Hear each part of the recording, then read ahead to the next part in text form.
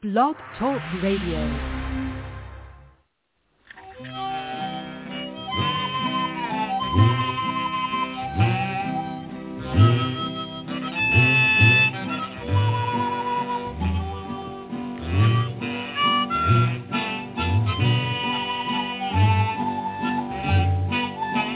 And welcome once again to the Lucky Mojo Rootwork Hour, brought to you by the Lucky Mojo Curio Company in Forestville, California, and online at luckymojo.com. I'm your announcer, Clifford Lowe of clifflowe.com in Teaneck, New Jersey, and in just a moment we'll be joined by our co-host, Catherine Ironwood of luckymojo.com in Forestville, California, and Conjureman of conjuremanconsulting.com in Mission Viejo, California.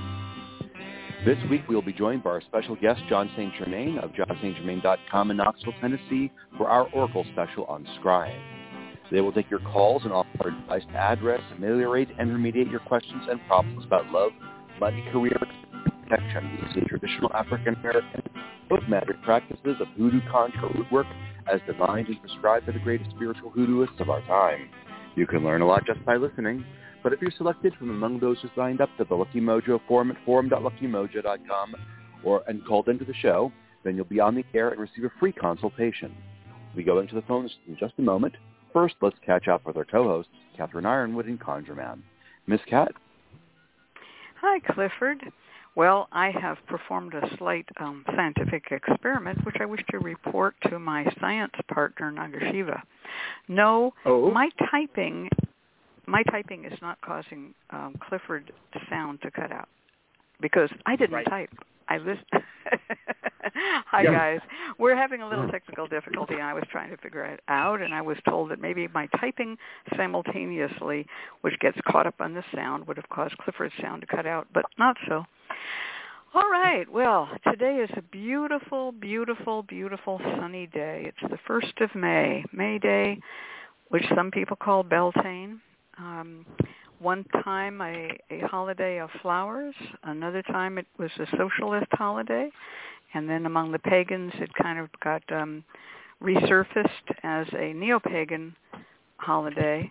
And it's just a wonderful, wonderful, beautiful day for enjoying nature. I was outdoors and it was just lovely, flowers in bloom. They always say that if you go out before dawn and collect the dew off the roses and put it on your face, you can make your skin clear and beautiful and rosy. Too late now. You already missed dawn. But remember it for next year. I've been down in the shop working, labeling candles. We've had walk-ins. We've had phone calls. It's hopping down there. And I just got to thank Nikki for holding down the fort. And she's doing a great job. People walking in and asking things like, what are Ouija boards for? And you're kind of like, okay, that could be a half-hour answer. I got to go to the radio show. Bye. Leaving Nikki to tell them about Ouija boards. So that's what's happening here. I've been working real hard every week on my patron supporter feed, where I send out advanced pages from the book I'm writing, which will be debuting at the August 13th and 14th Hoodoo Heritage Festival. And if you subscribe to my Patreon for $2 a week, you will have advanced pages typeset and fully ready to go of the book, most of the book. Some of the book is, being revised, and so you'll have a version of it that'll be a little different than what's published. And I'm also working very hard with the AIR Tech team to get out the promo videos for the Hoodoo Heritage Festival. Every other week, we're releasing a video. Check in with the AISC Facebook page, the AIR Facebook page, the Hoodoo Psychics Facebook page, Lucky Mojo, and most everybody else. Divine Harmony Spiritual Church, Missionary Independent, all of us are promoting these festival, and we hope that everybody who's a member of AIR is promoting it. It's being spread all over the Internet. Do us a favor and spread it around. Tickets are on sale at hoodooheritagefestival.com. So that's what I've been doing, a lot of marketing work, actually, and then smelling the flowers, pulling weeds, and labeling candles. So how about you, Conjureman? What have you been up to? Oh, I've been quite busy. It's been one of those fantastic months, I should say. April has been quite busy. I do want to also recognize May Day, International Workers' Day. The socialist me couldn't let it pass, of course. So shout out to all the workers and laborers out there, and particularly given that this past month, April, has been absolutely amazing when it's come to unionizing. The steam has really been building at Starbucks and Amazon, and we're just seeing just literally warehouse after warehouse after warehouse, coffee shop after coffee shop, just unionizing left and right. And you can see them panicking. You can see Amazon and Starbucks very clearly panicking, as they should and deserve to be panicking. So shout out to all the workers who are doing the hard work on this International Workers' Day. It's kind of a beautiful moment. I did see 2021 and 2022 were going to be the year of workers and laborers and labor uprisings, and we're definitely seeing that, and I really love it. I think it's going to transform. I mean, you could probably argue that this is one of the most exciting moments in labor history in probably decades. It's been quite quiet in America, but I think the pandemic really woke people up and realized that, you don't have to, go for starvation wages or at a shitty warehouse where you have to turn in your cell phone and they time your pee breaks and stuff like that. No, thank you. So shout out in solidarity to all those people. But April was really a busy month for me as well in regards to diagnosis stuff. This was really, like I said, this was about people going, I haven't had a good paying job in years. What's going on? I haven't had a good relationship in years. What's going on? So we really dug deep. And I just got some really good news this past Friday. So back in late March, I'll say, a client came and asked about relationships. And I haven't had a date in a long time. When will I have this date? And this was part of their solar return for the year and ahead. And I said to them, exact date, I said end of April, 29th, 30th or so, someone new is going to come into your life. And so I got an email Friday at 2 in the morning, and being the insomniac that I am, I'm checking my email. At 2 in the morning, and it's my client, you'll never believe it. Just earlier today, some guy gave me his number, and we've been texting for the past 8 hours, the exact date that you said. And I said, there's a reason we do astrology, that you can't beat the timing of astrology. So that's very good news. Wow. And that's course, great. Uplifted my entire weekend, because I always love seeing clients be happy, but in particular clients who have been dealing with stuff like, I haven't had a date in 6 years. What's going on? Is there hope? And the answer, 99% of the time, of course there's hope. It's just a matter of timing. Just a matter of timing. That's right. Timing and saying yes to timing. Exactly. Just being open to it and seeing where it goes. Mm-hmm. Yeah. Well, I do want to say, you were talking about reading clients. I've been doing a lot of readings, a lot of people wanting to change jobs. I think the pandemic is passing over, but now the mental readjustment begins. And I'm finding people who were made to work remotely, and now they're being called back, and they don't want to go back, and people who were made remotely and hated it, and now the company tells them, hey, we kind of like that remote, y'all remote from now on, and they hate it. So it's a big divide in people's lives before the pandemic and after. It's really almost like a world war in a way, that it's going to be a marker, but it's going to be a particular marker in terms of people's occupations. A few months ago, we were getting everything. Yeah. A few months ago, we were getting a lot of requests and calls from people.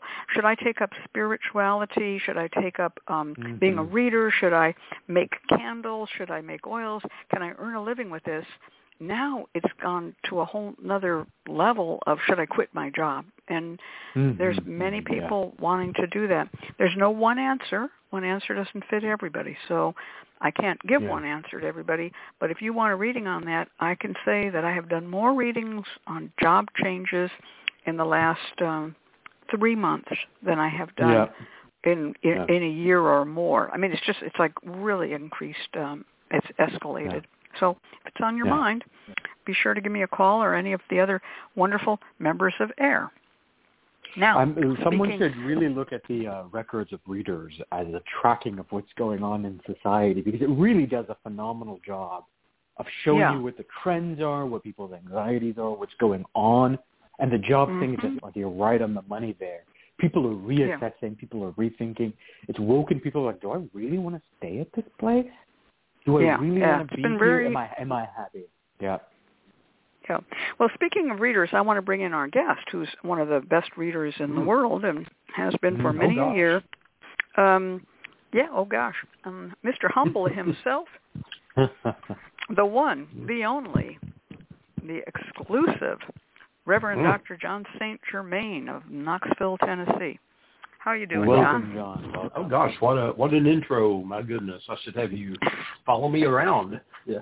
Hey, I went to barber school for that. Gosh, yes. I'm doing very well. I'm doing very well. Now, where should I begin? I don't know. What do you want to know? Well, how are things at your 3 churches? They're doing. Shout out and give the names of them. Well, there's it's Divine Harmony Spiritual Church, which of course is founded by Reverend Adele Clemens, and there's the sub chapels, Black Hawk Power Shrine and the chapel of Saint Germain. That's not me. That's the Ascended Master Saint Germain, and they're doing quite well. I'm having live visitations again, and that's really nice to have people actually coming over in person. And I recently built an enclosure. I have a stone patio in between where 2 of the buildings are on either end. It's on the backside, and there's a stone patio that I put in at a great expense to me, because while I was building that, that's when I had my heart attack, and I was cleaning up afterward. I was picking up stones, leftover stones, putting them in a wheelbarrow, and I had this huge pain in my chest, and I knew immediately what it was, and went to the doctor, and they did a electrocardiogram and said cardiologist now, and the cardiologist said, go home and don't do anything. I'm getting you in for surgery like tomorrow, and they didn't put 2 stents in, and now I'm, alive and well. So, but put an enclosure, so it's basically like another building, and outdoor, has a nice transparent roof. So, I'm in my 60s, but I'm a workhorse of a man. So, we do al fresco readings out there when the weather's nice, and I'm just very happy with it. Staying very busy between that and, of course, my 8-year-old granddaughter that my wife and I are raising. She's taking dance lessons, and she's taking skate lessons from a former roller derby woman, which I think is very funny. I know she's learning aggressive skating. And, wow. It's hard for her. I know she'll be 9 in a couple of months, which blows my mind. She's been living with us since basically the day she was born. Wow. That just blows my mind. Well, what a joy, though, to have your granddaughter. And every picture I've seen of her, she looks alert and so pretty. She's very smart, very pretty, very intelligent. When you have a very smart kid, they're always looking for loopholes, It's like living with Perry Mason or something. They negotiate negotiate everything and look for loopholes. Yeah, she may take you all by surprise and turn out to run a spiritual chapel of her own in time. She's very interested in the work. Very interested in the work. So she may, she may follow up in the work. She's going to be very good at whatever she does. She'll be very good at whatever she does. Well, today I'm going to give a little more of intro to you, because people are always new listening to the show, never heard it before. John has been for many years the voice of the Crystal Silence League. Now, the Crystal Silence League was a prayer chain founded around 1912 to 1919. No one knows exactly when it started. We have some dated manuscripts, but that we're not sure if it started before or during, whatever, by Claude Alexander Conlon, known as Alexander. That was his performance or professional name was Alexander. And the Crystal Silence League was something he founded where he could pray for people. He had an active career on stage. He quit it and spent the last 30 years of his life as a spiritual practitioner, praying for people and offering answers to their questions, what we would now call a reader, and he did it often by mail order. And he lived in L.A. Toward the end of his life. And we refounded the Crystal Silence League. I had found some old pamphlets, and I was amazed by them, and I thought this shouldn't be allowed to go away. So I refounded the Crystal Silence League, and then was soon joined by another spiritualist, Jeffrey Vanderson, and he put out a Crystal Silence League newsletter for a while, and then he drifted away from it and went off to do other things. And John came along, and John, the newsletter, but took it to the whole new level of a radio show. So John produced over 225 radio shows of the Crystal Silence League Hour. And also there's a Crystal Silence League Facebook page. And there's a lot to find out. Crystal Silence League website, and that's where you can post your prayers online. I decided to take it from the idea of postcards being sent in to prayers that were posted online, and then people could pray for you. So this has been going on for years, and John has been the person who's been responsible. Recently we began, I guess you'd call it, putting the shows in syndication. And we've been replaying the shows in order and advertising them in social media. You can find them. And just recently, we have an announcement I'd like to make, which is that we have found someone who has volunteered to be the new voice of the Crystal Silence League. Now, I'm going to give you more details later, but it's going to be interesting because we're going to run John's shows one day a week and the new shows with the new person another day of the week. And I'm going to wait until I have him on the show. I don't want to make a big mystery of it, but we want to get some stuff settled up, get it all in line. But you're going to see more Crystal Silence League shows. Yeah, it is very exciting because Crystal Silence League is much loved. People go, what do you mean an online prayer service? Go there, find out. Meanwhile, we published a book called Secrets of the Crystal Silence League featuring the writing of Claude Alexander Conlon, the man who knows. And John St. Germain has published many, many books on crystal magic.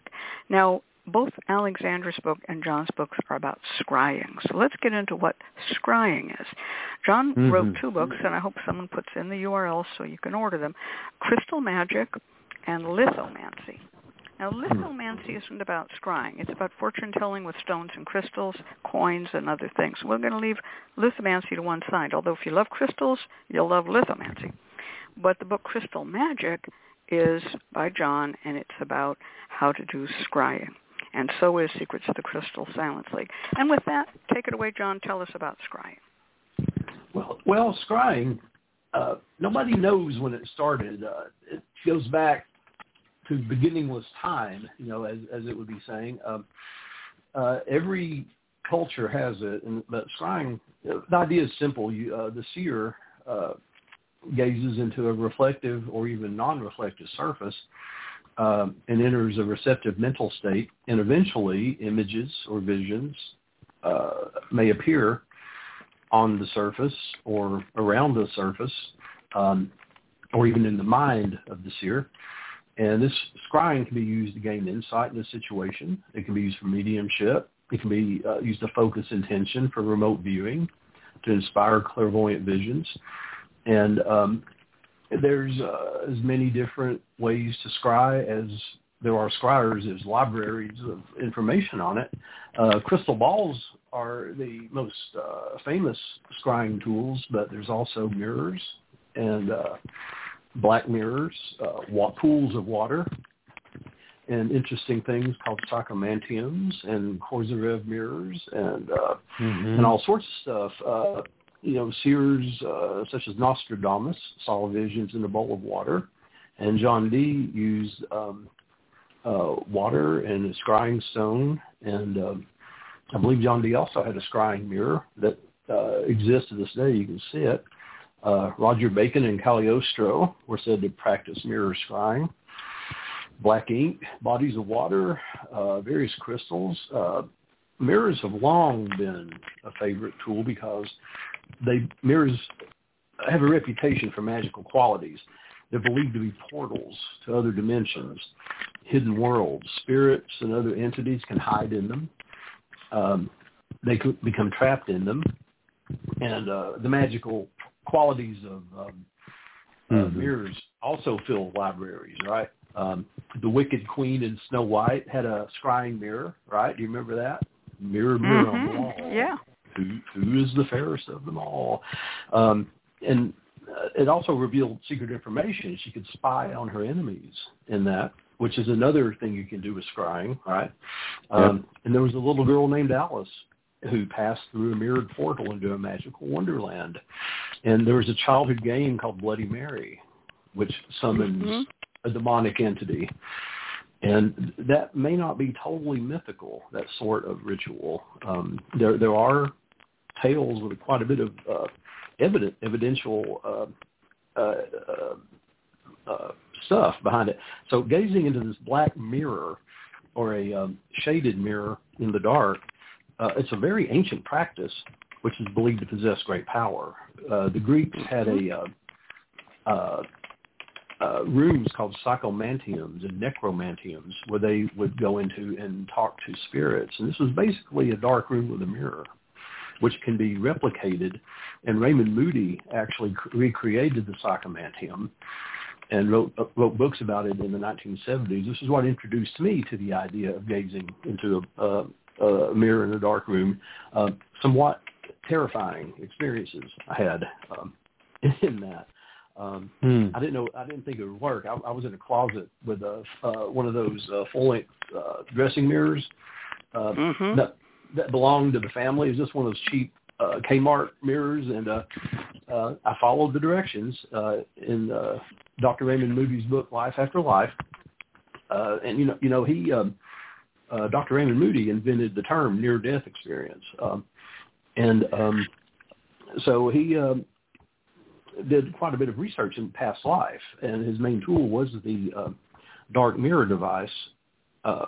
Basically, he recreated the psychomantium, and he proposed that this psychomantium, and eventually he created psychomantium clinics that you could go and sign up, and I think maybe they still exist. He's got these things that you can go sign up and enter this dark room and have a guided psychomantium experiments, and you can buy psychomantium mirrors from him, which is basically just a black mirror. But let me just jump in. Speaking of black mirrors, of black mirrors, you make and sell some of the most exquisite black scrying mirrors. So don't sell yourself short here by advertising somebody else. I have a black mirror from you that is incredible, and I intend to use that today. So yes. Make sure you put drop the URL. Maybe someone else can put it in where you talk about those black mirrors. They are amazing. Right. I wanted to make a black mirror. I had basically a little one that I used for a long time, but it kept getting cracked, and I'd glue it back together. So I consulted with my son, and I said, we need to make a really nice, protected scrying mirror. And so we got together, and we did, and we make them out of walnut and sherry. And they worked really, really well. They worked a lot better than I originally thought they would, actually. And yes, indeed, they are available on my website, and people who have bought them were very, very happy with them. And so they come with a little bag, and I wrote a little book that gets you started on it. And on the back is etched, whichever one you want, is the fourth pentacle of the sun, which is believed to reveal the hidden thoughts of others and to reveal all secrets.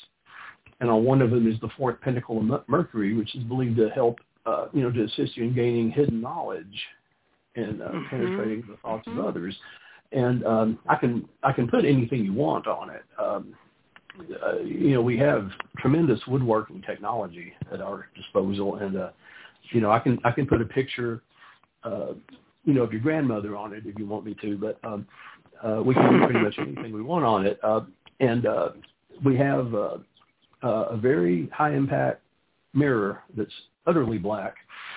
And they work really, really well. And you can anoint them with psychic vision oil, Solomon wisdom oil, whatever helps you. So clarity oil. Yeah. Yes.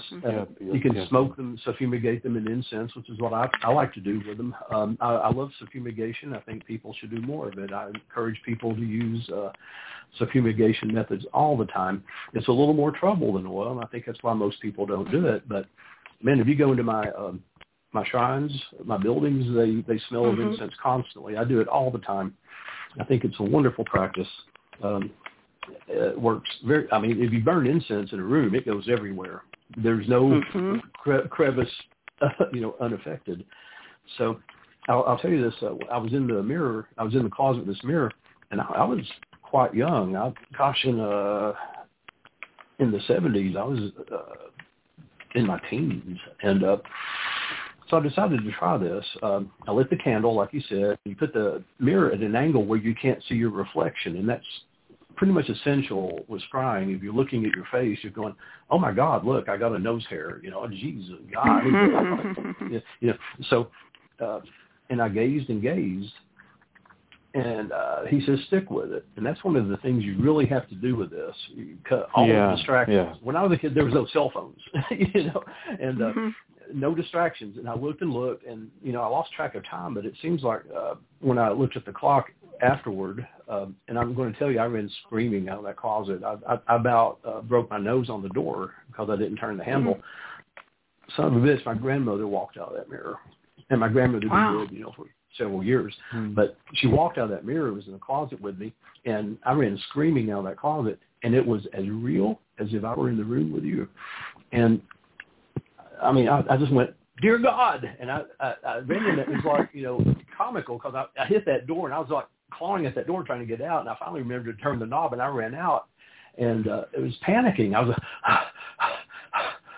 and you imagined it. Well, I've imagined things before, usually, involving, like pinup posters and things, but I know the difference between my imagination and something like that.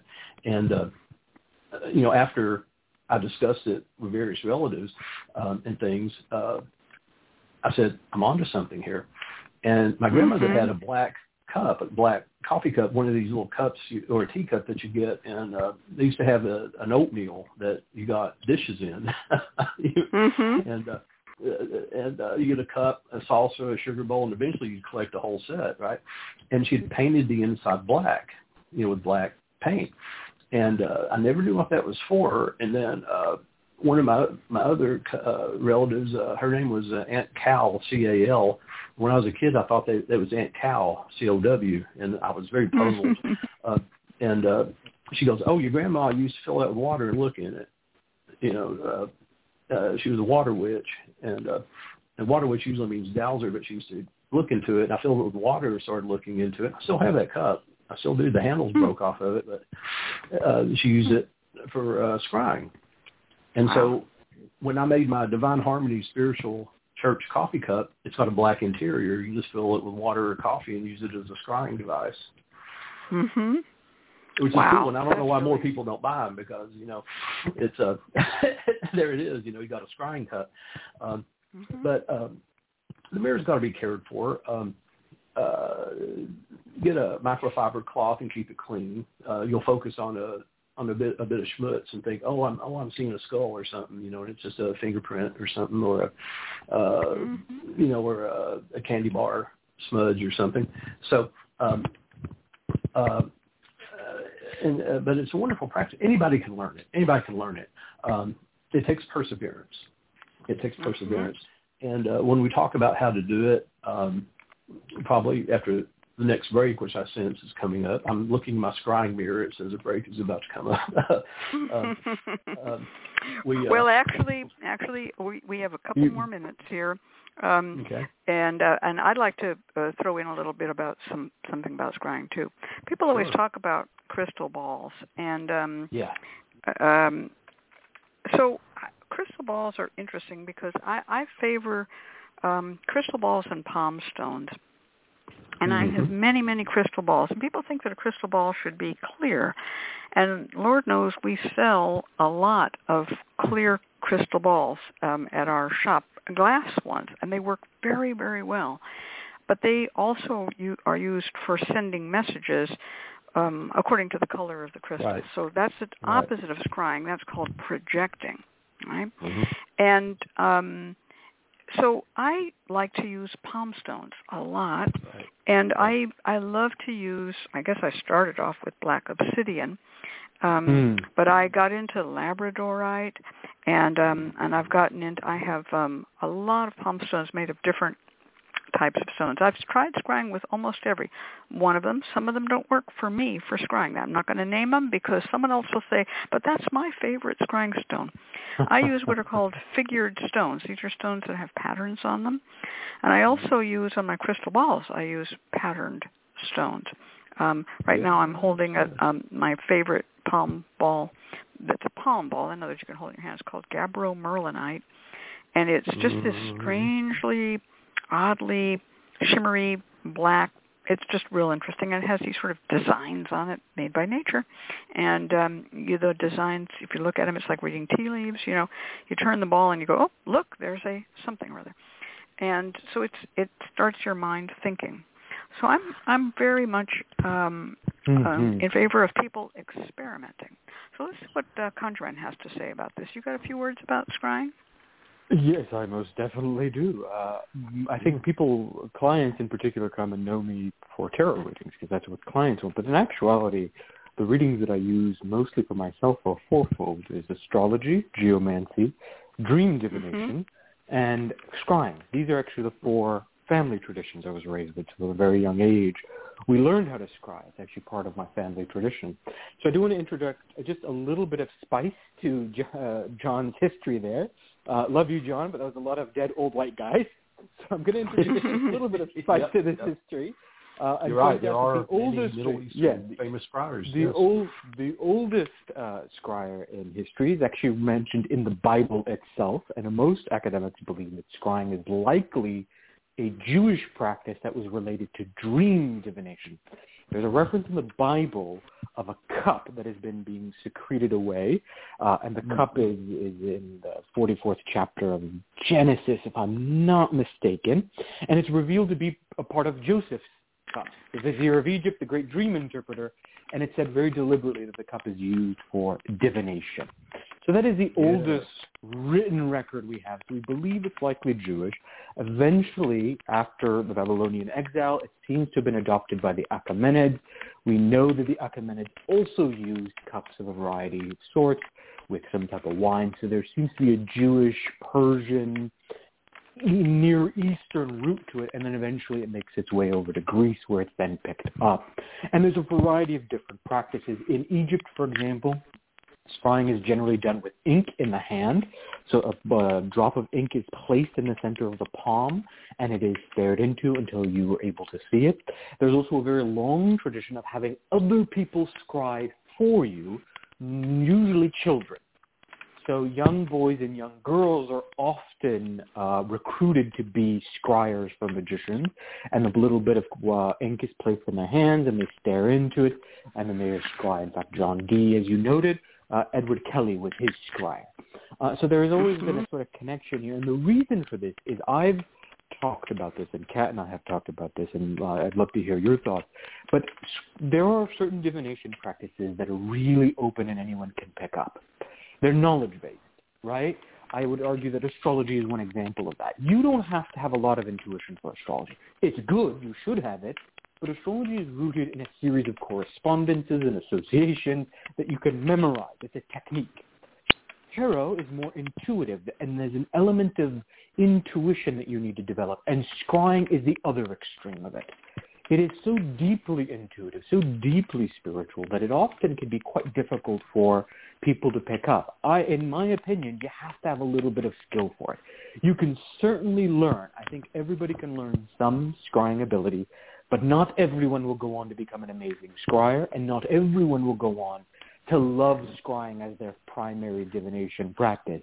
And I think one of the things you mentioned, perseverance here, is crucial. There's a moment when you're scrying, whether you're looking into a crystal ball, whether you're looking into a stone, whether you're looking into water, where you hit a wall, where you're like, nothing is happening. That's the moment when you need to push through.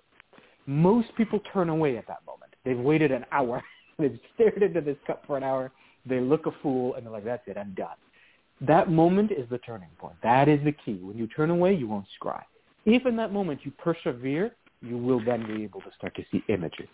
My recommendation to clients, personally, has generally been to use oil and water. Get yourself some psychic vision. Get yourself some nice water. I personally prefer natural water rather than just sort of tap water. But natural water, drop a couple drops of psychic vision, and then stare into the shiny, oily surface by candlelight. That works wonders for beginners.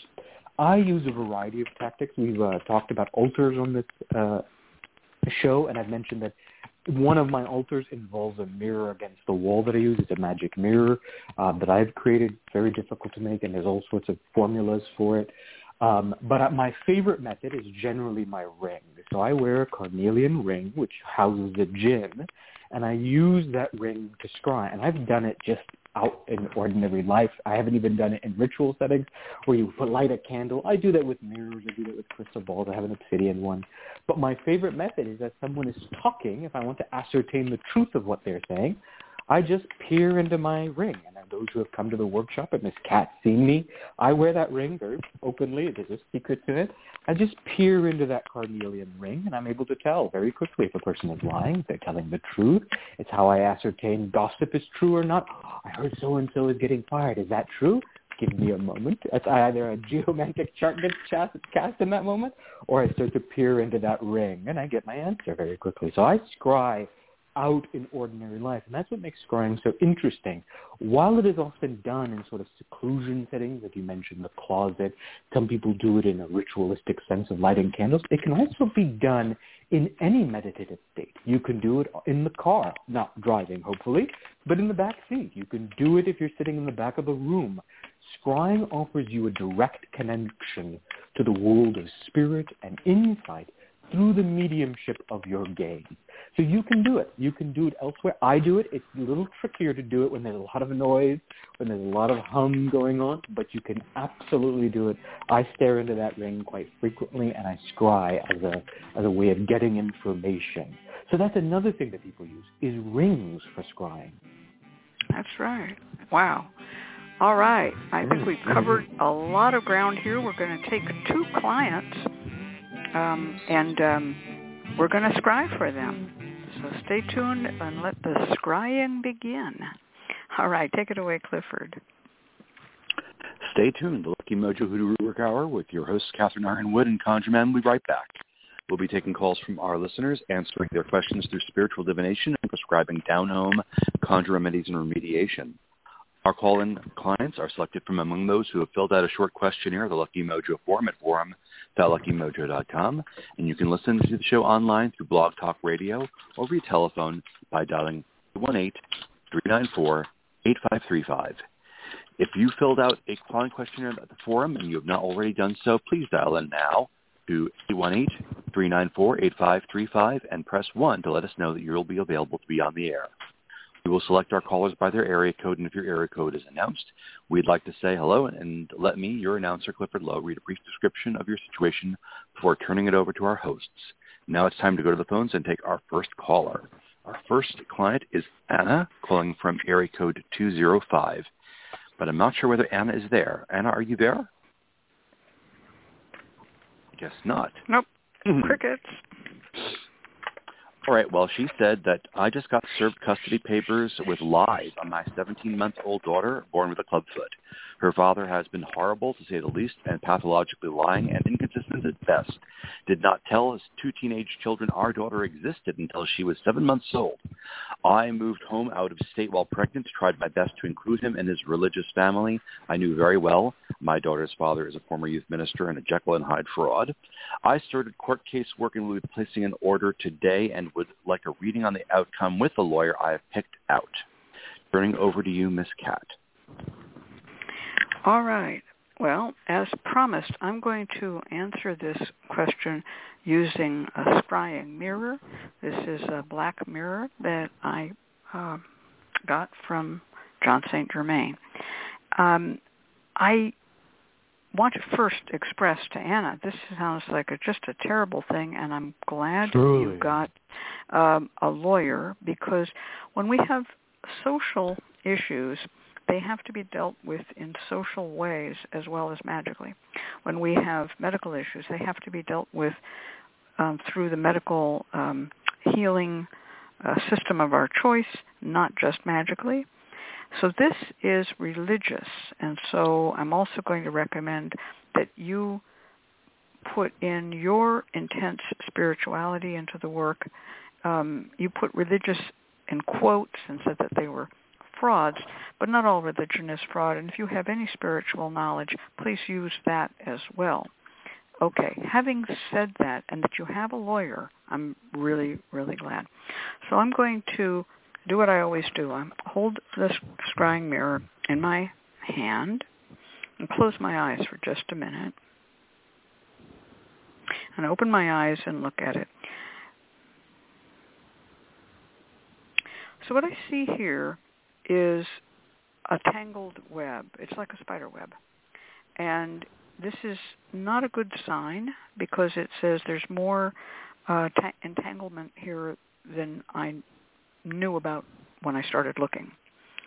I see the idea of the spider web is very haunted looking. It almost looks like a haunted house spider web. And now, in turning the crystal, when I see just one vision, I'm trying to explain what I'm doing as I do it. When I see just one vision and it stays like that, I usually will turn the crystal or the palm stone or whatever just a little to catch another little angle of light and see if I see something different. So I've rotated my hand just slightly, and the spider web is remaining. And that's not good. And the center of the spider web is turning to a more black. You're caught in a trap. This is a very bad situation, and it says to me that your hope for a good outcome is going to be somewhat limited unless you can literally tear through this web of lies. It is, I know that you're doing court case work, and that's good. Now I'm going to just turn my hand over and still holding the scrying mirror, turn my hand down, look at the back of my hand, and ask the next question. The next question, is your lawyer adequate? And turn it back up and see what I see. Okay, so this is pretty good. Your lawyer seems to be good. I see an image of a man standing upright. It's just a man. I don't know whether your lawyer is male or female. This man is standing upright, dressed in 19th century clothes, actually. It's sort of old-fashioned looking. And now behind him, I see a crowd of people. Oh, I know what these are. These are ancestors. These are not lawyers. Good. Okay.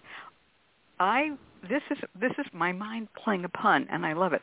The pun is, people talk about your spiritual court and usually refer to your spirits and ancestors, and I was thinking lawyer in court, and now I have produced in my mind a picture of many ancestors, men and women.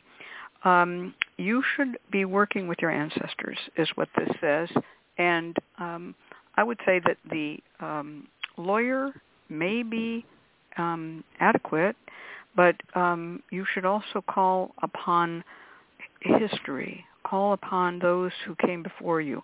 There are people who are ancestral, who lived upright lives. All of these people are standing very formally, as if they were posing to show themselves at their best, and they're wearing their best clothes. And they kind of go back and recede. So that was not an answer to the lawyer. It said your ancestors may be as important as the lawyer. I'm going to turn the crystal over in my hand, still holding it. Look at the back of my hand, turn it back, and I'm going to ask again. And what about the lawyer? Okay, now I see a horse. Probably, again, knowing my mind, this probably is influenced by some of my knowledge of the symbolism of a horse, but there it is. It's a horse. And the horse has a saddle, but there's no rider on it. The horse with no rider, usually in Chinese symbolism, which I'm pretty familiar with, represents the way to success. Get on the horse and ride. So the horse with no rider, again, is not the best about your lawyer. You might want to be very careful about your lawyer. But you still have a chance for success. But you need a knight on that horse or someone, and I'm not seeing it. So those are my answers, and that's what I see.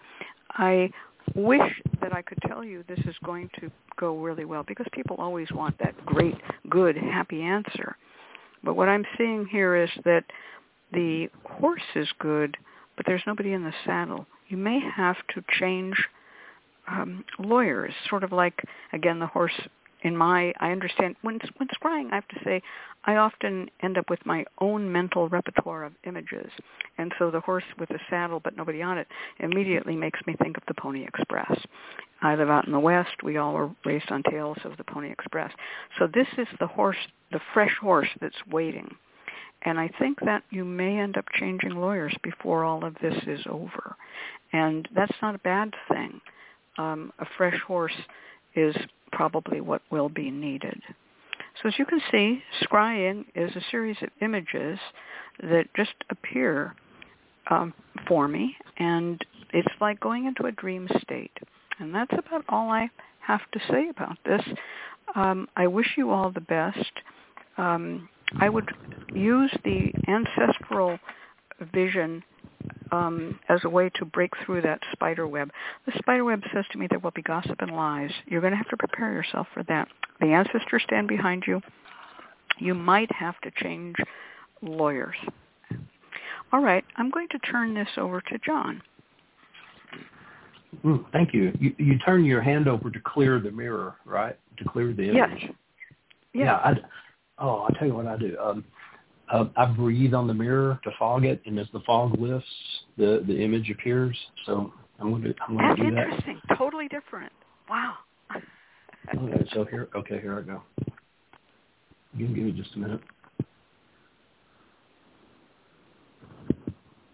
Okay, I see that a man comes out. There's it's a sunset, and I see the horizon, and there's a man standing there, and he's a very tall, broad-shouldered, short stuff. He raises a bow and he shoots an arrow, and he's the hero. Okay, he's not the villain. He's not the X here. And the arrow flies through the air very fast, and it catches fire. It's going so fast, and it lands in the ground. And where it lands, there's a transformation, or where it lands, a plant grows, and it flowers.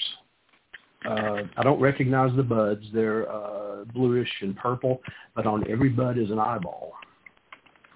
And what I take this to mean is that many eyes are on this case.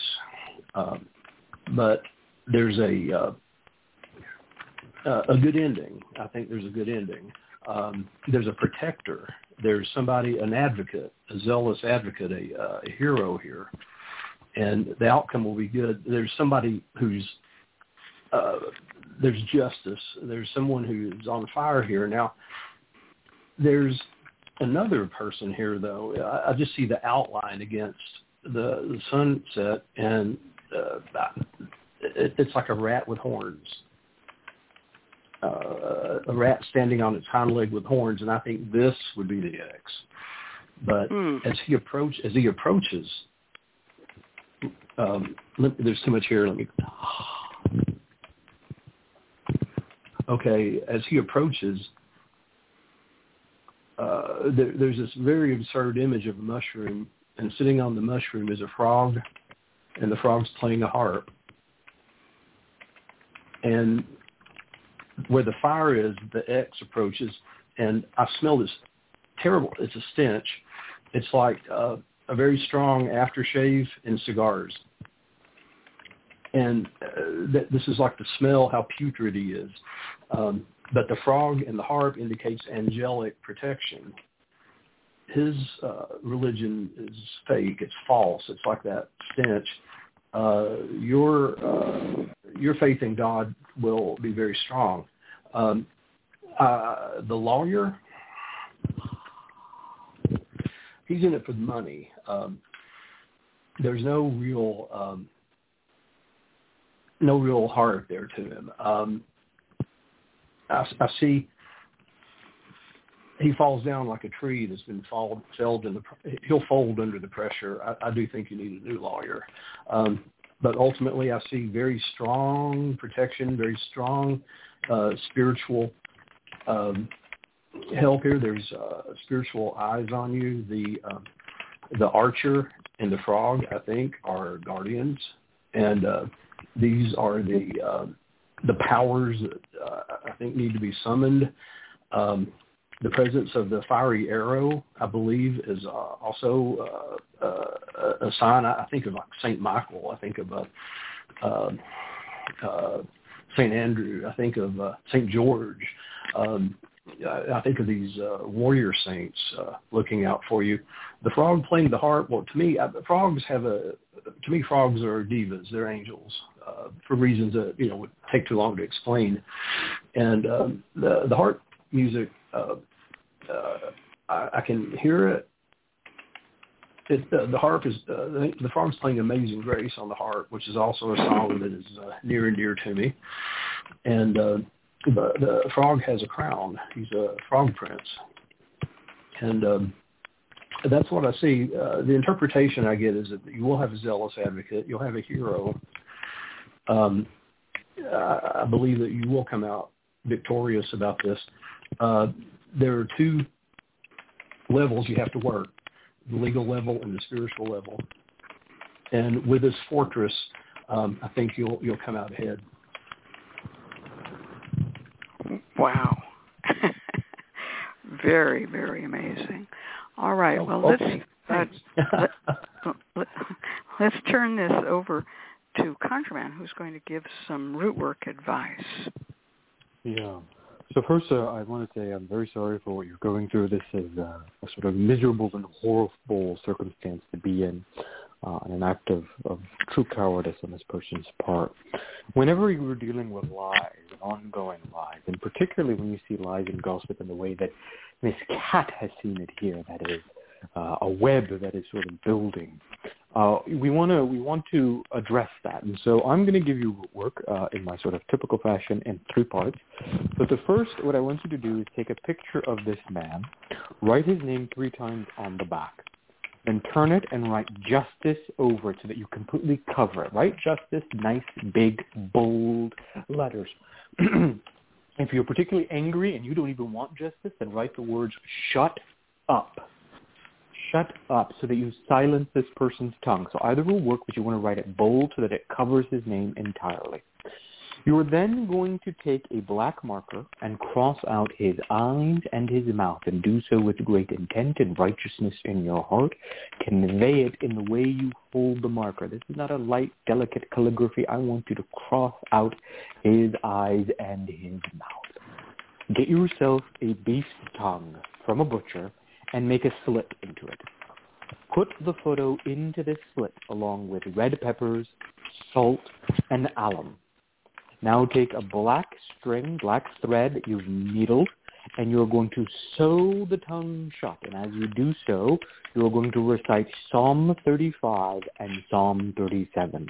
And you're going to speak strongly, firmly, slowly, and deliberately. Each time you sew, I want you to be reciting until this tongue is all tied up and bound. If the slit closes before you finish the psalm, keep wrapping the tongue in the thread. Wrap it up, recite the psalm until you really feel it take hold.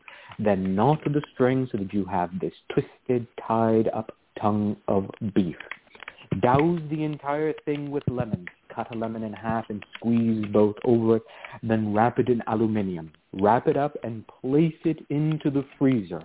This will halt his tongue. As the tongue freezes, he will be unable to speak his smooth words. This is immensely effective against the faux self-righteous, against people who are, particularly those who use their tongue to escape the truth, who lie about others, who harm others, and who are able to kind of work their way out of trouble. And you mentioned that he hadn't even been truthful to his own family members.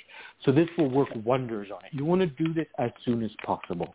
The more time you allow this to freeze, the better it will be to halt this person's mouth. Then 9 days before you have to go to court or you have to submit paperwork, whatever type of deadline you have, 9 days before, go to the grave of an ancestor, as Ms. Cat saw, and ask for their help. You're going to promise to that ancestor, you're going to say, hey, I will keep your tombstone, meaning that when they come through for you, when they're successful, you will regularly visit them to give them flowers, to clean their tombstone, to get rid of any weeds, to make sure that it doesn't get covered anything. So make a very clear offer. I will make you part of my family again. I will visit you regularly, once a month. I will come out and leave flowers for you. You will hear an affirmation in your spirit from this ancestor that says, all right, I'll help you out. Pick an ancestor that will be an ally. A powerful female ancestor in particular will be useful here. Gather the dirt and leave 3 coins as the payment for the dirt. Go back home, and for the 9 days leading up to your trial or where you have to submit paperwork, you're going to take a bowl or a plate, lay out the dirt, and mix it with court case powder. You're going to create a little bit of a little small circle in the middle of it, and you're going to put a brown candle that you've dressed with court case oil. Light the candle and recite Psalm 35 and 37. Let the candle burn down. And repeat it for 9 days, burning this candle into the center of the dirt for 9 days. On the day of your trial, or if you have to go before an arbiter or a judge or whoever you have to go before, take a little bit of the dirt in your pocket. Not enough that if you get a pat down, people are like, why the hell do you have this in your pocket? But just enough that you can reach out and sprinkle it without anyone knowing. So just put a little handful in your pocket, and you are going to carry it into the courtroom or into whatever meeting room, and you are going to very carefully sprinkle it out so that whoever is there is going to have to walk through it. This will allow the spirit of your ancestor to attach themselves to the judge, to this other person who has been lying, to everybody involved. And then once they come through, once you are victorious, you must make sure that you keep your promise. So it's a 3-part working. You start with the beef tongue, then you go to the graveyard, then you affix this dirt that you're going to lay out. This is what I see for you. Let's see if Jonathan, Germain, or Ms. Cat have any further recommendations. I'm going to jump in real quick. First of all, that was brilliant, and that was classic. Number 2, speaking from experience. Someone's raising their hand and right now and saying, but I can't get to where my ancestors are buried. How will I do this? Right? So I'm going to give you one way to work around that. It's not perfect, but it is better than nothing. That is to get a photo of your ancestors or photos of as many of your ancestors as you can. These should be not original photos. These should be printouts. And I want you to get quassia bark chips and some charcoal, and you burn the photos to ashes with quassia bark. You then take another copy set of the photos, smear the quassia bark photo ashes on it, and do it. Oh, and you have to write their names on it. I'm sorry, write their names on it. Do it again. Then take those combined ashes and do it on a 3rd iteration of the photo with their names on it. That's called triple refined photos. Now those ashes can be a stand-in for the graveyard dirt. That is my only addition to this. Oh my gosh, and there's our music. It's wonderful, wonderful. All right.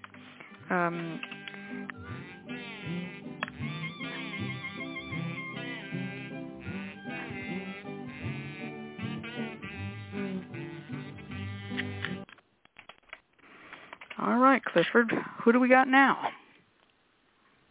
Support for this program is provided by the Lucky Mojo Forestville, California, located online at LuckyMojo.com, and by the Association of Independent Readers and Rootworkers, AIR, a directory of ethical and authentic conjure practitioners, located online at readersandrootworkers.org, and by Hoodoo Psychics, the first psychic line run entirely by Hoodoo practitioners. Receive your reading with a trusted rootworker instantly. Call 1-888-4-HOODOO or visit hoodooPsychics.com, and by the Crystal Silence League, a free online prayer service of the Association of Independent Spiritual Churches, located online at crystalsilenceleague.org. Now it's time to go to the phones and talk to our next client. Our caller is Leslie, calling from area code 330. Leslie, are you there? Yes, I am. Superb. Leslie, have you had any recent readings about this issue? No. Okay, very good. All right, in the sign-up, Leslie says, I started a new position 2 weeks ago, and I want to know how successful I'll be in my new position over the next year to 18 months. Turning over you, Miss Cat. Okay. Well, let me ask Leslie a question first. First of all, let me raise my hand and vindicated. See, I told you it's about the jobs. So congratulations on the job. That's what Doc Murphy says, and I second that. What is your sign of the zodiac? Aquarius. All right. Aquarius is just about due to change jobs. If I could tell you how many Aquarians are changing jobs right now, you'd laugh. You're doing good. We're going to turn this over to Germain, who's going to do the first scrying. Then John will do the second scrying, and I will do the root work. So take it away, Germain. Thanks, Ms. Cat. First, a couple questions real quick. Can you give me a brief explanation? What industry are you in? You don't need to tell me the name of the company. What type of industry is it? I'm working for a small historically black college university called Rust College here in Holly Springs. Okay, and this is in person right now? Yes. Okay, the reason I asked this is because I was looking, as it was being described, I was looking into my ring, my gin ring. So Miss Cat flips hers over, John breathes on it, I rub my thumb on my ring. So I rubbed my thumb on the ring, and I stared into it, and I've been staring into it to see the images. So my images are not metaphoric or symbolic. They're as they are happening. They are actual images. There is somebody in your job, someone with brown hair, who is sending an evil eye against you or will send the evil eye against you shortly if they haven't yet. So be mindful of this person. It's someone who is actually friendly to you, to your face, but I can see the look that she's making behind your back. This looks to be someone who's straddling admin role a little bit, so there's some form of admin component to this. I don't know if that means she's an administrator or some type of executive, but there's some type of admin component to what she does, because I do see her in a sort of office, not in a classroom here. And this is very important that this person is sending the evil eye. You will know her because there's something about her shoes that will stand out. So you'll be able to see her shoes. It may be a distinctive sound her shoe makes. It may be a distinctive look, but there's something about her shoes. I'm looking quite literally at her feet right now. There's something about her feet, about her shoes that will stand out, that will let you know, this is the person. So be mindful of that. Keep that awareness as your job, who you interact with, who you encounter. This person is not necessarily directly related to you. It's one kind of removed. So they're related to someone else that is in your close orbit. So just be aware that this person is sending the evil eye. This isn't a passive act either. I do see her very specifically standing in the office with someone else. This looks to be someone with a shaved head, it looks like. Someone with a shaved head, and she's speaking to this person, and she's speaking about you. So this is about spreading some type of rumor, so this is a shaved head guy that she's speaking to. I don't know if this is a boss or somebody else, but this is someone she's speaking to who she's talking about you. So be mindful that you're going to start to see this build. It starts as a bit of envy. It starts as a bit of frustration directed towards you that is silent, that is then going to transform into actively undermining your work.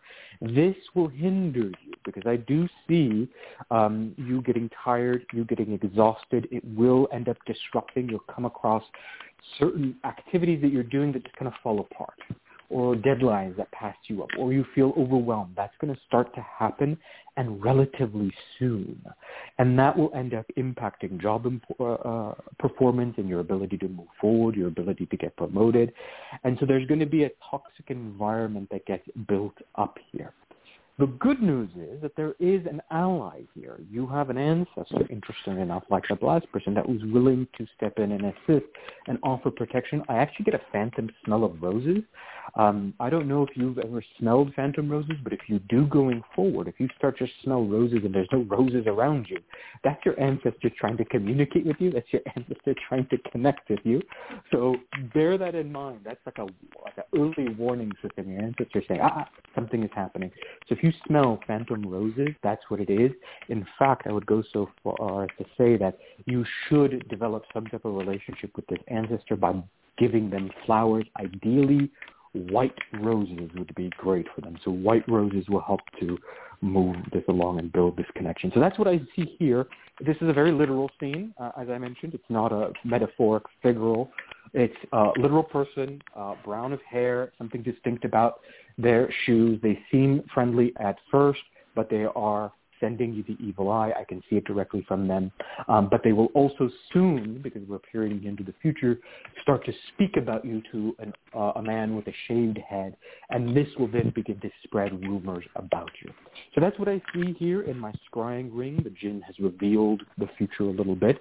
Use this as a warning to develop some strategies of protection, and if you do so, I foresee that you can make this job successful for yourself and you can thrive. You simply have to remove the thorn along the way. I'm going to turn this over to John St. Germain, who's going to do your next reading, and then Ms. Kat will give you some Rootwork recommendations. Oh, gosh. Thank you, Conjurman Ali. Man, that was great. Give me just a minute here.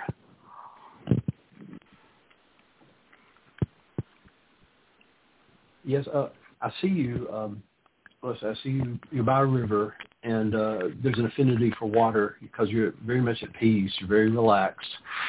But in the water, you're disturbed from this meditation or relaxation. In the water, there's something very disturbing, and you look, and it's a long fish, almost like an eel, but it's a fish, and it's got very sharp teeth. It's not like it's almost like a vampire fish. It's got very sharp teeth, and you're not running away from it. For some reason, you have a shovel, and you hit the fish with a shovel, and I believe you kill it. You scoop it out of the water, and then you start to bury it. But you bury it with great respect because you take 2 coins out of your pocket, and you put these on the fish's eye. A very old ritual. It's not observed anymore. You put pennies on, like Victorian era, you put pennies on a dead person's eye. Yeah. And then the fish grows all these tentacles and tries to pull you into the grave with it, and you continue to beat the fish. This tells me you're not a person to take competition laying down, that you're very strong. And if someone tries to come up against you, you'll fight them, which is good because this is a very powerful rival. It's a venomous rival. This is a venomous creature, whatever it is. And the tentacles tell me that this person has many contacts and many ways to get around you. Now, you cut the fish's heart out, and there's a bird. It's an owl, and the owl comes and you feed the heart to the owl, and this is your ally. This is someone who, it's an ally. And you take the 2 coins and also give them to the owl.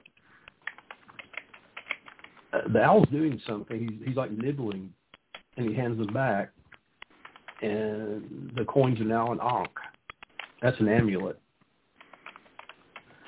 That's an amulet And then the owl flies away and leaves a feather, and you pick the feather up and you keep it too.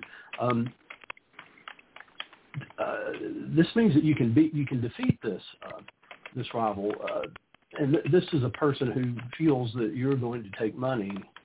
I think it is a woman. I think that's right. You're going to take money out of her pocket. Her position, I think, is endangered. I think she's treading on thin ice, right? And she thinks that she may be replaced, and that if you come there, and apparently your CV seems to have impressed people, and she thinks that she may be about to be replaced, and she'll try to poison that. Evil eye, yeah, I guess, yeah.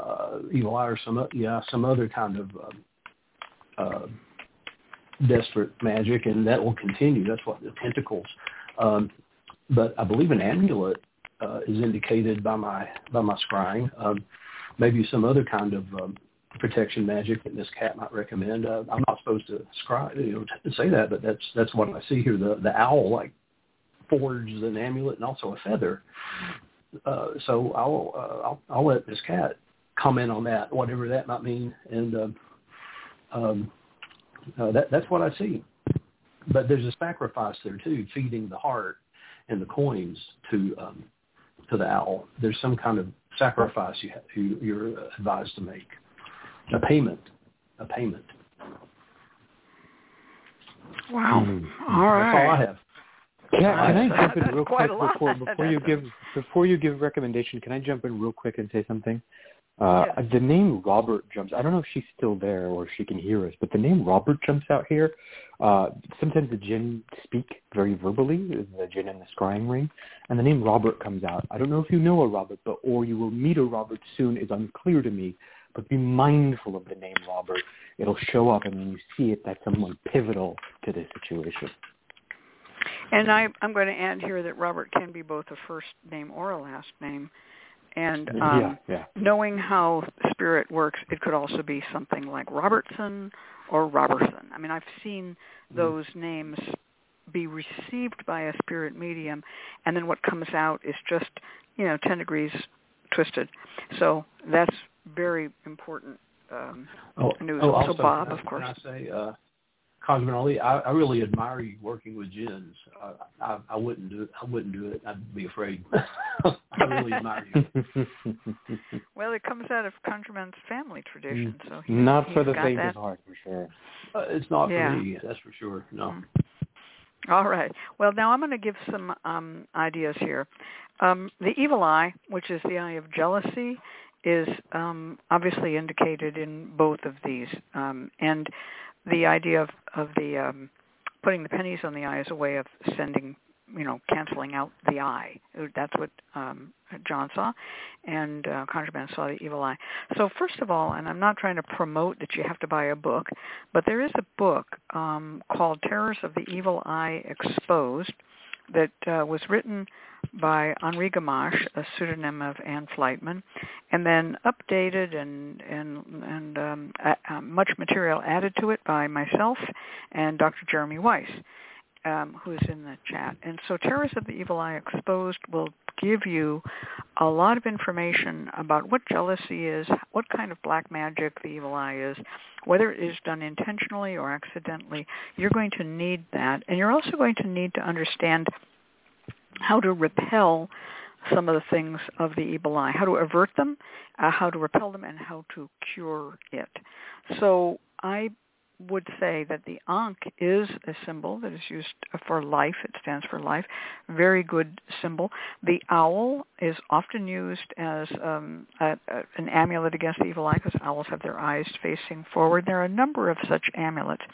I'd like you to you can look online and get an eye charm or a mirror charm, in other words, a piece of reflective jewelry.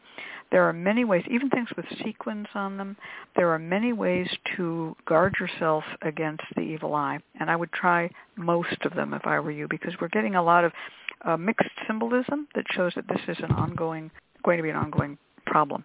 Terrors of the Evil Eye will help you, and there's another book called Amulets, How to Use Amulets, Charms, and Talismans in the Hoodoo and Rootwork Tradition, and it's all about dedicating and wearing amulets, with about 150 different amulets and what they're used for, many of them against the evil eye. So when you select your amulet, because I'm not going to be your fashion coordinator here, you're going to pick your own thing, whether you want, a piece of black tourmaline, or if you say, I wouldn't wear black tourmaline on a bet. I really want a cross of Jesus. Or maybe you might say, I want a Star of David. Or you might say, I just want one of the Pinnacles of Solomon. Or you might say, I always wanted amethyst. Whatever it's going to be, there are stones, there are figural items that are used to repel the evil eye and to repel evil in general. I want you to make a little space. It doesn't have to be an altar. And I want you to set up 3 little white candles. And you're going to use these candles as a space within which you are going to dedicate the amulet. You can do this for every amulet you have, or as many as you want. And you will, you can dress those candles with holy oil. You can dress them with protection oil, guardian angel oil. There's a number of those. I would not recommend fiery wall of protection. I would just say something of a gentle protection nature, and you will put the item that you want to dedicate to wear, and this will be something that will be seen. In other words, if you have a sorority pin and you've already been wearing it, use that against the evil eye. But you're going to dress that object, no matter what it is, with some of these oils, whichever one you choose, protection, guardian angel, and you could even, go a little further with that if you want to, maybe run devil run or something like that, because the character was seen to be somewhat evil in intention, not just accidentally bad. And dress the amulet and then pray over it. And you're going to pray over it for protection. I happen to like Psalms number 23 and Psalms number 91. Those are both really good. There was a feather mentioned in the reading that John made, and feathers are often used for protection. Feather charm can be used, not necessarily an actual feather, but black hen feathers are sometimes used. I want you to do this research yourself. You may have to make more than one amulet. If the amulet is on a thin chain and the chain breaks, it's called it took a hit, and you'll know that someone tried to send some evil against you. Do not throw out the amulet. Pick it up, clean it off, but throw out the broken chain or the link that broke, whatever. Just throw that away and get a new chain. Don't get a heavy chain thinking it'll never break again. Now I've done it right. No, you want it to be able to break. You can also, if you like, wear such a charm in such a way that the person will see it, and if they comment on it, oh, I like that tourmaline necklace you've got. Mm-hmm. You know who the person is. You know who they are. They can't. Everyone's going, yeah. They can't stand it when they see that. You don't have to wear something as obvious as an eye charm. I think everybody on the Internet in the last 5 years, it used to be very guarded and very secret and something only people from the Middle East knew about. But now everyone goes, oh, eye charms, you're protecting against the evil eye. But there are many other kinds of charms that can be used that way that are not quite as obvious. Blue itself, just a blue stone in the middle of, a little angel holding a blue stone, whatever it's going to be. Dress it, pray over it, bless it, and wear it. But be prepared to have several of them, because I sense that this person is not going to do this just once. And if there is gossip around you, you can also put on a touch of Stop Gossip oil and put that around your desk or on the on your hands, cross palming your hands. And some people will put, when they're going into a situation like this, fear not to walk over evil oil, a little cross of that on the feet. But I don't sense that this is going to be foot track magic against you. It's going to be of the mouth and the eye. Mm-hmm. And now, I think you can do this, and I think what was said, that the person who's doing it or will be doing it to you is on shaky ground. They will leave. And one thing you will know when they leave, you'll know that you're safe now, because this person who's doing this is not going to be hanging around for too long. That's my sense. Mm-hmm. Yeah. Yeah, I just right. want to real quickly just add one real... If you don't know the people we've described so far, you can wait to see them because it'll be obvious. But the second thing you can do, check the website directory. People's photos are on there, and you'll see and recognize them. Oh, yeah. Really good. Everything's on the All right. internet. Right. Okay, now we're going to get our fabulous recorded announcement from the world of announcement recordings.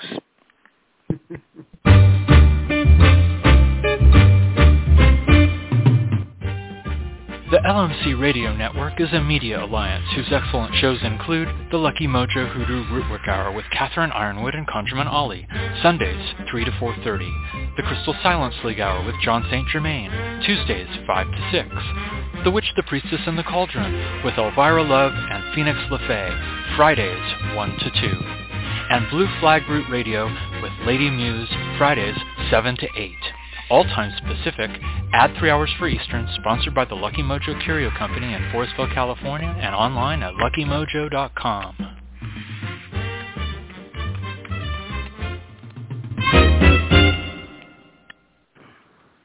Now it's time for our free spell segment from John St. Germain of johnstgermain.com in Knoxville, Tennessee. Take it away, John St. Germain. Oh, well, thank you, Clifford. One quick thing I wanted to get in there. Not all scrying is visual.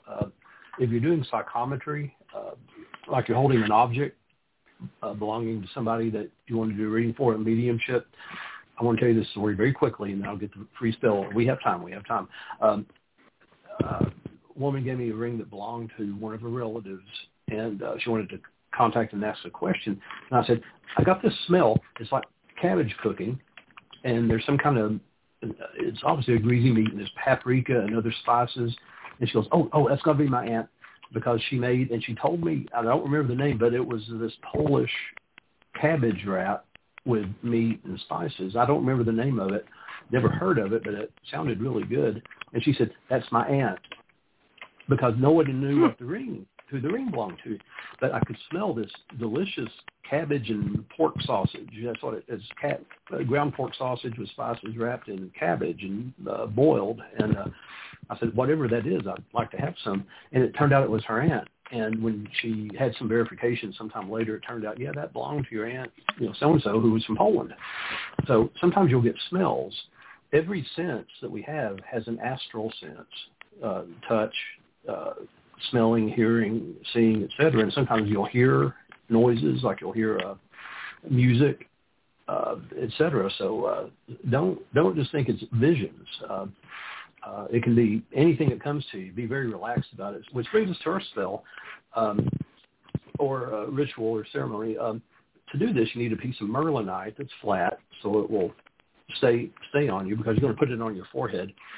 To do this, you lay down in a comfortable spot and turn off all distraction, and you will put a drop of psychic vision oil or clarity oil or Solomon oil on your third eye, which is a spot about an inch up from your eyebrow and between the two eyes. The third eye chakra, you can find it on any chart. And you'll lay down and you'll put this piece of merlinite, this flat merlinite stone, on your third eye over that. And you don't want to put, quantity is not quality in this kind of stuff. You don't want to pour a whole bottle on your head and that stone will slide around. You just want to put a little dab and rub it in. Just rub it in. And you lay there. And then you count backward from 100, coordinating it with your breath. You're counting your breaths, and you concentrate entirely on your breath. You say 100, 99. 98. I'm going to tell you, there are people who just can't do this. They can't stand the stillness. But at some point, if you do this and you stick with it, by the time you reach 1, there will be a sensation of floating, of bodilessness, of complete weightlessness. And when you reach this state, you know you're doing it right. And this is a perfect state for scrying or any sort of clairvoyant activity. And when you can enter the state quickly, you have to know what it feels like first, though. That weightlessness, that bodilessness, that floating. Your mind is absolutely quiet and alert and focused. When you enter that state, this is what works for me. It's what I was taught by people that enter the state. It was never really used for scrying, but I found it really useful. And the Merlinite really helps. Then you just do it and you enter it, this totally focused, thoughtless, empty state. Then it will come to you, because I think the biggest hurdle to learning scrying is people overthink it. They're looking at, analyzing it. What should I see? What do I do? And that's why you hold the black mirror at an angle to where you don't see your own reflection. You hold it at an angle and do it in a dark room where it can't reflect anything. You should have sunlight, but you don't have where you're looking at the ceiling or the poster behind you or something, or the mirror behind you, or you don't want to integrate your environment. What color is Merlinite? It looks like the galaxy. The pieces, it's dark with flecks in it, and if you move it around, the light hits it at different angles. But if you ask Mr. Google, and you'll see lots of it. It varies, but I've got a Merlinite sphere that looks like the universe. It looks like it's full of stars. It's called the Sorcerer's Stone, the Magician's Stone. It's very cool. But that's my spell, and it's very simple. I don't have a lot of ingredients or anything with it, but it's a wonderful aid to any kind of meditative absorption, and I think it can help you in any of your psychic practices. A lot of the people I knew who were scryers that I talked to and who were really good at it, I'd see them do it. I would see them prepare. They would even sometimes put their hands together in the egg, like they're holding an egg. You've seen that meditative position, and take a deep breath and close their eyes and prepare themselves. And then they'd look at the crystal ball. And of course, Germain Ali has his wonderful ring, and I knew a woman who had a ruby amulet who scried, and I knew a fellow who could just kind of look into the distance, mountain gazing it's called, and scry. You don't need expensive equipment. You don't have to have a collection of different crystal balls to do this. Any shiny surface, a shiny silver cigarette lighter. I have one I found at a flea market that called out to me. It's an old Zippo, and I'll hold it in my hand sometimes and let the light hit me, and this glitter in my eye, and sometimes that it just calls out to me sometimes, and I'll say, yeah, that's the one right there, and I get certain answers from it. I think there's some psychometry involved with that. So it's something you could talk about for weeks.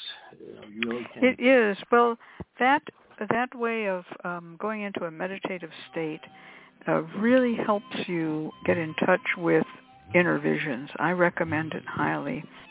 Mm-hmm. I've had students who tell me, well, I just fell asleep. And I'll tell them, yeah, you were sleepy. It's not the process. You were just sleepy. Do it again. Do it again on another day. So if it doesn't work for you the first time, give it a try. And I can swear that Gabbro Merlinite or Gabbro or whatever, Indigo Gabbro, whatever you want to call that stone, is an amazing stone.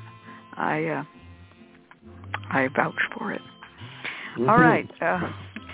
Clifford is going to come on and make our final announcements, and then we're going to come back if we have a little moment and make a couple of more statements and say goodbye. So take it away, Clifford. All right. Thank you, Miss Cat and ConjureMan, and thank you, John St. Germain of johnstgermain.com in Knoxville, Tennessee, for being our guest this week. We invite you to join us next week when our special guest will be Freya Rose of FreyaHealings.com in New Mexico, bringing us the topic of how to speak with spirits. Once again, we've come to the end of another Lucky Mojo Hoodoo Rootwork Hour brought to you by the Lucky Mojo Curio Company in Forestville, California. You can find Miss Cat via the Lucky Mojo forum at forum.luckymojo.com and ConjureMan at ConjureManConsulting.com, Mission Viejo, California. I'm your announcer, Clifford Lowe, joining you from CliffLowe.com. The Lucky Mojo Hoodoo Rootwork Hour can be heard every week live on Blog Pacific, 6 p.m. Eastern Time, and the shows are available in archive. Radioshow.html. The Lucky Mojo, I'd like to thank you for being here and invite you to tune in once again next week at this same time when you will hear the familiar strains of the Memphis Jug Band playing the Jug Band Waltz. Thanks, everybody, and goodbye. Thank you, Clifford. Now, all of you who haven't had enough of Clifford from him just doing announcing, he's going to be a presenter at the annual Hoodoo Heritage Festival, the 15th annual, on August 13th and 14th, 2022. Tickets are on sale at hoodooheritagefestival.com, so drop on by and get your tickets. You'll get a goodie box with a lot of goodies in it. I'm also going to be presenting, and a few other fabulous folks. Doc Murphy, who's in the chat right now, is going to be one of the presenters, and so is Dr. Jeremy Weiss, who's in the chat right now. So if you like our stuff, come out and see us. You'll get a lot of goodies. You'll get about $100 worth of products as a kickback on your ticket price. And those products will be used to make and do things that you'll be taught at the festival. Not just lectures, but actual workshops. All right. Time to say goodnight. Good night. Good night, all. Good night. Bye.